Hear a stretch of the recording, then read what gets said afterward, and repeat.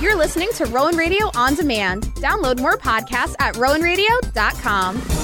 The following program does not represent the views or opinions of the staff or administration of Rowan University or Rowan Radio, 89.7 WGLS FM. Rowan Radio 89.7 WGLS FM presents Stand with Candace Kelly. This show takes a look at social justice issues impacting society. Here's your host, Rowan University professor Candace Kelly. Jay-Z is backing a new law that limits the use of rap lyrics against defendants in criminal trials. Meek Mill, Robin Thicke, Big Sean, Fat Joe, Killer Mike, and Kelly Rowland all signed a letter supporting a bill proposed in New York titled Rap Music on Trial. If passed, the law will go on the books, and it requires prosecutors to provide clear and convincing evidence that a defendant's lyrics are an admission of an actual crime rather than a product of creative expression. I'm joined by Eric Nielsen. He is co-author of the book Rap on Trial. Nielsen has worked as an expert on some 50 criminal cases involving rap music as evidence, and he's taking a stand. So we're talking to him about rap music, the criminal justice system, how the lyrics of rap music find their way into the courtroom, and why they should be kept out. Eric, thank you so much for being with us today. Oh, well, thank you for having me. Can you just contextualize how rap is used in the court system? I mean, we just saw a Super Bowl halftime show that broke ratings records. Most of the performers were rap artists. But how would you frame it for people who don't understand how courts look at rap and rap lyrics used as evidence? Right. Well, and I think you're right to point out that rap music has become so mainstream and influential. This practice is really hard to fathom, but it's commonplace. So what we see there are a few different ways that police and prosecutors will use a person's rap lyrics against him. And I say him because this is almost exclusively young men. They will take lyrics, and if say there's a crime, say a shooting, and they find lyrics that describe shooting, they will argue either that this was a confession if the lyrics were written after the crime, or that they will argue that these lyrics are reflective of the defendant's mind state, associations, motive, that type of thing. So most of the cases we're seeing, rap music is used to connect a defendant to some underlying crime, though we also are seeing more instances where rap lyrics are themselves the crime, charged as true threats. So most of the cases connected to an underlying crime, smaller subset of cases where the lyrics themselves are punished. You know, I'm wondering, when we look at music overall, there are many types of lyrics that are out there, whether it's country, whether it's blues, whether it's rock, right? We know that some of those lyrics can be very suspect and questionable. Why rap specifically taking over this whole idea of using creative expression inside of a courtroom? Why rap and not other genres? Well, that's right. It's not no other musical genre, but really no other fictional genre is targeted the way that rap music is. And it's kind of an unavoidable conclusion that one of the primary reasons is the artists themselves. This is almost exclusively Black and Hispanic men who are being targeted. And it's a practice that prosecutors use, I think, sometimes intentionally, perhaps unintentionally, but to play upon and perpetuate, enduring stereotypes about the criminality of these young men. And so they use these lyrics, specifically rap music, because the practice is very effective. It is a good way, if you are a prosecutor, to secure a conviction, even if you don't really have a whole lot of other relevant evidence. And so, it is a sort of an extension of the types of inequalities we see throughout the criminal justice system. And we know that for as long as there's been hip hop, rap music, there has been a backlash against it. And so I think we're also seeing some of that at play as well. These days, you can turn on a commercial and you can see rap music and endorsement of sneakers or soda or laundry detergent. So are you telling me that even today in 2022 that things haven't changed much, or have you seen a change, especially because of your work? And as I talked about at the talk of the show, different people recognizing in terms of legislators that something needs to be done. Well, let me put it in context for you, and this sort of speaks to your previous question, but also this one. In 1999, a social psychologist named Carrie Freed carried out a study where she took some violent lyrics from a folk song, just printed them out on the paper, did not put any information identifying the genre these lyrics came from, the name of the artist, just lyrics on a page. And she divided her test subjects into two groups. And she told one group that these lyrics came from a country song, and she told another group that these exact same lyrics came from a rap song. And when she measured their responses, the group that believed that they came from a rap song found them far more threatening and in need of regulation than ones that they thought were country lyrics. That was 1999. Well, 2016, researchers at the University of California at Irvine reproduced her study to see, do we still see this? And they got the exact same conclusion nearly 20 years later. So it is difficult to understand why, because rap music has become so mainstream, how we're seeing this, but it is in fact getting worse over time, not better. And I think one of the explanations for that is that although it has become mainstream, for some people, I think that may also be threatening. Right now, it's everywhere. It's pervasive. You can't get away from it. It's not subcultural by any stretch anymore. It's not confined to particular groups. It's everywhere. And I think for some people, that is itself threatening and part of the reason why we're seeing this problem, proliferate. And let's face it, Eric, there are people who are mad about the Super Bowl. They didn't want to see that at all. Absolutely. And that's shocking because it was really a fantastic performance. Right. I mean, I take it naturally that you like rap. Yep, and it do. It really was quite a performance. It really was something just visually and content wise. I'm wondering, how did you come to make this your field of research and put all of this together so people could understand how creative expression was being used against them?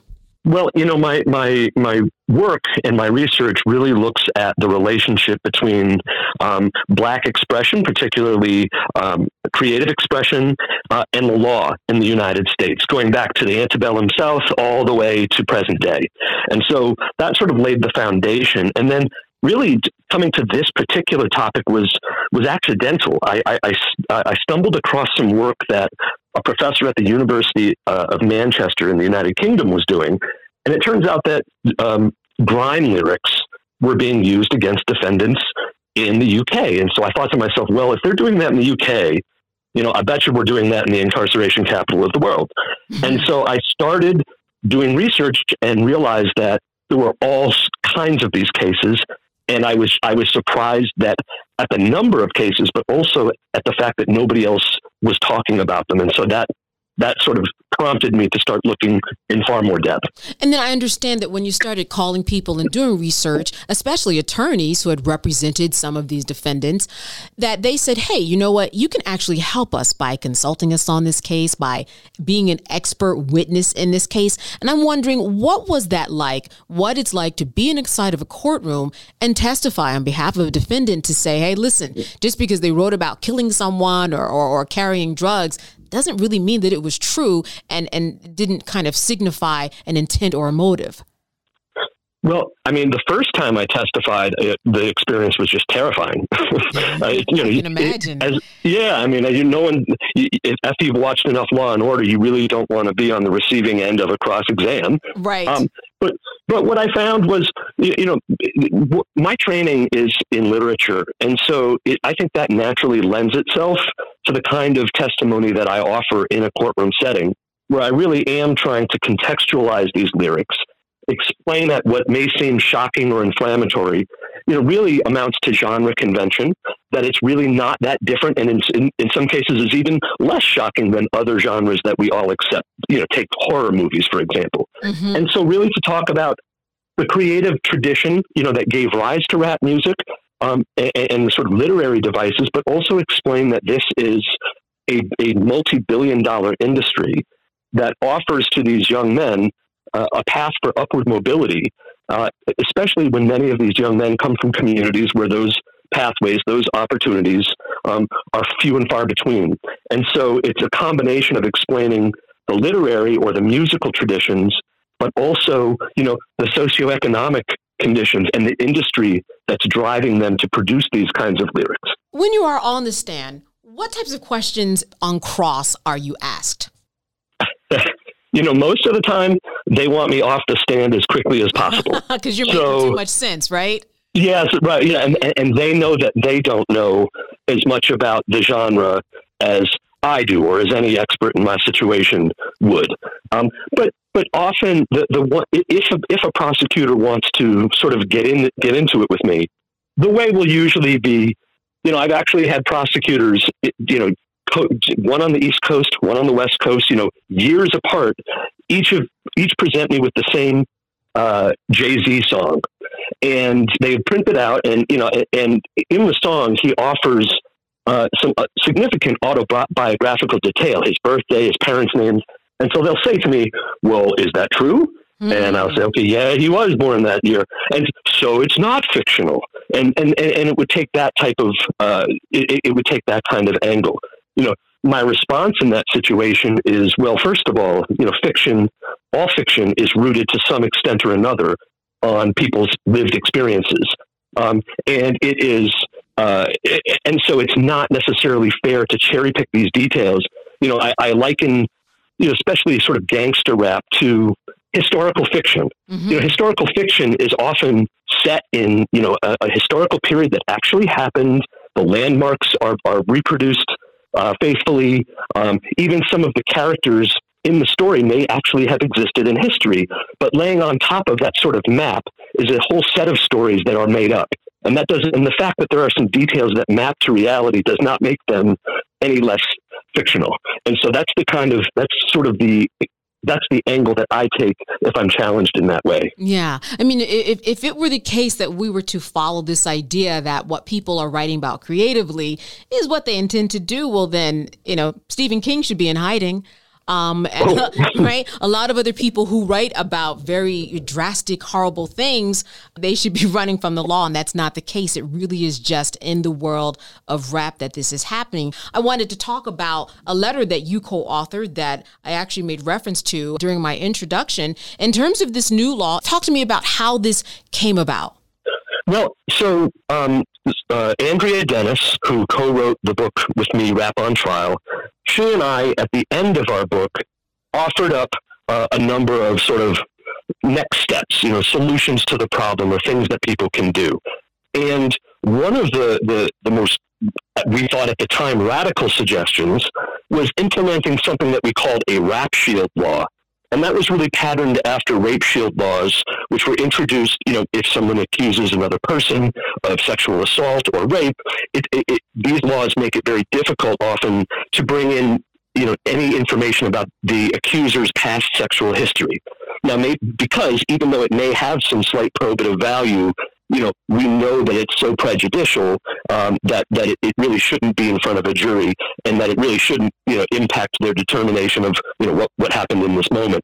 So we made the same argument in our book about rap lyrics, that we know from empirical research that they are so inflammatory, so prejudicial, that there should be there should be laws that make introducing them very difficult. And the two senators from New York State, I think, working in conjunction with the Center for Appellate Litigation, suggested that, perhaps maybe they could introduce a law that would, as you said at the top, that would essentially shift the burden to prosecutors to show that, introducing these lyrics is, these lyrics are relevant and they are the only evidence possible, to make whatever argument they're trying to make, and that they have a very close connection to the crime and so forth.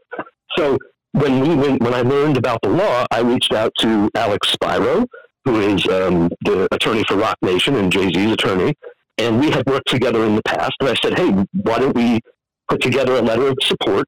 We did this in conjunction with the senators, and then he sent it around, and all the folks you listed at the beginning signed on, which was really encouraging. Has anybody reached out to you to maybe do the same thing? What is the status, would you say, about this kind of taking shape in a new way across the country? This is New York. I know in New Jersey they banned it. That's where I'm recording from now in terms of using rap in trials. But what's the country looking like? Just to clarify, in New Jersey, they haven't banned it, but what they did do is they had a high-profile reversal at the state Supreme Court that basically said, you can do it, you can bring them in if there is a close factual nexus between the lyrics and the crime. So there's still plenty of room to introduce lyrics, even in places as forward-thinking in this regard as New Jersey. Mm-hmm. We are working...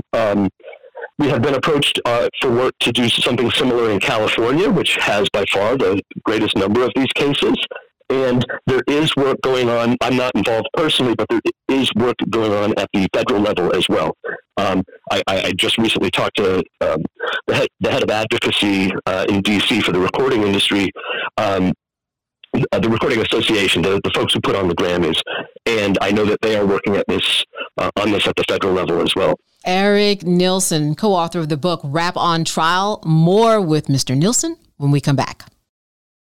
And I'm back with Eric Nielsen, co-author of the book Rap on Trial. We're talking about how the lyrics of rap find their way into the courtroom and why they should be kept out. Eric, I know that there was a case or two that you wanted to highlight that really shows how rap lyrics can be used against someone. There are people who are behind bars thanks to lyrics that they have written as a creative expression. Yeah, I mean, and there are so many cases, it's difficult to pick just one, but I will. And this is a case of McKinley Phipps, who rapped as Mac on Master P's No Limit label starting in the 1990s. Well, and was widely regarded as, probably their top lyricist. And, he was on the way up for sure. One night he gave a performance outside New Orleans. There was a fight broke out. A young man was shot and killed, and the police targeted Mac for the crime. That's despite the fact that multiple eyewitnesses saw somebody else do it. Somebody else who matched those descriptions went to the police and confessed. They still went after him, consistent with the sort of targeting of rappers on that label in that area and at the time. Well, fast forward to the court date, the prosecutor took lyrics of his from two different songs, spliced them together as if they came from the same song, altered the lyrics in order to make him sound as threatening as possible. And again, there was no real evidence that he was. There was some eyewitness testimony that he did commit the crime, but it turns out that all of those witnesses have since recanted, saying that the prosecutors threatened them with jail time if they didn't finger him in the crime. So he was sentenced to 30 years on a 10-2 jury verdict, which is now considered unconstitutional. But unfortunately, that law does not necessarily apply retroactively. And he served 21 of those years before last year, finally getting clemency from the governor of Louisiana. He is now out. He is performing again, but it is one of the most egregious examples of the misuse of rap as evidence that I have come across. Wow. And, I want to point out that the club where he was performing, his parents were there collecting, money, tickets at the door. I mean, and something happened that had nothing to do with him. And the gun that he had, he was licensed to carry it, and he was using it for what it was created for, to protect himself. And it was definitively not used in the crime. Right. That gun. Yes, exactly. And this is a kid who started. He was sort of a prodigy. He put out his first album at like 12 years old or something like that. He would read poetry at coffee shops. He comes from a family of artists. He was rapping the way he was because it was selling. No Limit at the time was, taking in, was hundreds of millions of dollars. So, it was a commercial endeavor for him that, it ended up, costing him 21 years of his life. And I think that some people can remember back a few years ago, the young man who was shot more than likely because his rap music was too loud at a gas station. And there was Jordan Davis. Yes, Jordan Davis. And I think that really does contextualize just how rap is perceived, especially in the backdrop of everything that's happened before George Floyd and, of course, now. But just the threat of especially black men being in this industry. And like you said, you mentioned No Limit and Master P. This is someone who's worth now probably $500 million, and he was able to buy a house next to the governor, from what I understand. I think the optics of it, just on a sociological level, people just don't like to see that. Black men kind of climbing the ladder and expressing themselves without limitations. Yeah, exactly. And we do see that. And that, absolutely, it is that they see young black, young Latino men, flouting convention in their lyrics, right? They're sort of doubling down on stereotypes that people may have of them and doing it in some cases gleefully. But that to some people is so outrageously offensive that they have a visceral reaction. And that reaction is the reason why we don't want them in front of juries, during somebody's trial, because they are, for some people anyway, so inflammatory that they cause people to act irrationally about it. It plays on stereotypes that you find across the country. And I think one of them is that these young men, in the minds of some, are simply not smart enough, not sophisticated enough to actually be performing anything that could amount to poetry. And so because they're not bright enough, they must really just be chronicling their everyday criminal lives. That, to me, that is essentially, it denies rap music the status of art. Nobody's claiming that all rap music is beautiful art, but I think we do have to understand that it is art. And I think at the heart of this is the desire, I think, for some people to deny it that status. We've had police say as much. These guys aren't the brightest. They're not inventing anything here. It's easier for them to just say what they did. What's next? What's next for you in terms of the landscape and changing how evidence is treated in court when it comes to rap lyrics?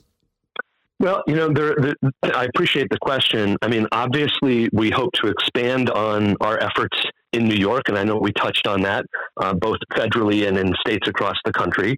And I do think it's still a matter in some cases of education, right? Educating, whether it's jurors, but certainly prosecutors, certainly judges, about the sort of the highly prejudicial nature of these lyrics, and continuing to raise awareness. That's, one of the reasons why I'm especially grateful to be on your show, is it gives me an opportunity to continue to spread the word, because even after years of working on this, it's very common for me to tell people this is happening and they can't believe it. They've never heard this before. So I think that for us, continuing to raise awareness has to underpin whatever the rest of our efforts are legally, legislatively, and so forth. And Eric Nielsen, I have to ask this question. I'll go first. I'm a lover of Eric B. and Rakim and Wu-Tang Clan and Nas. They're all on my playlist when I exercise. Who are you liking these days? Or maybe who are some of your favorites just over the years in the world of rap? Well, I will say that what sort of brought me to this space was the early stuff coming out of the South, out of Atlanta. So Outkast and Goody Mob were really influential for me. And sticking with that Atlanta theme, not to slight New York in the least, but I have to say Run the Jewels and Killer Mike, because Killer Mike has actually been a longtime friend and advocate on this issue. He's also a fantastic rapper, but I have to give him a shout out here for that. Yes, and in fact, I think he writes the preface to your book, correct?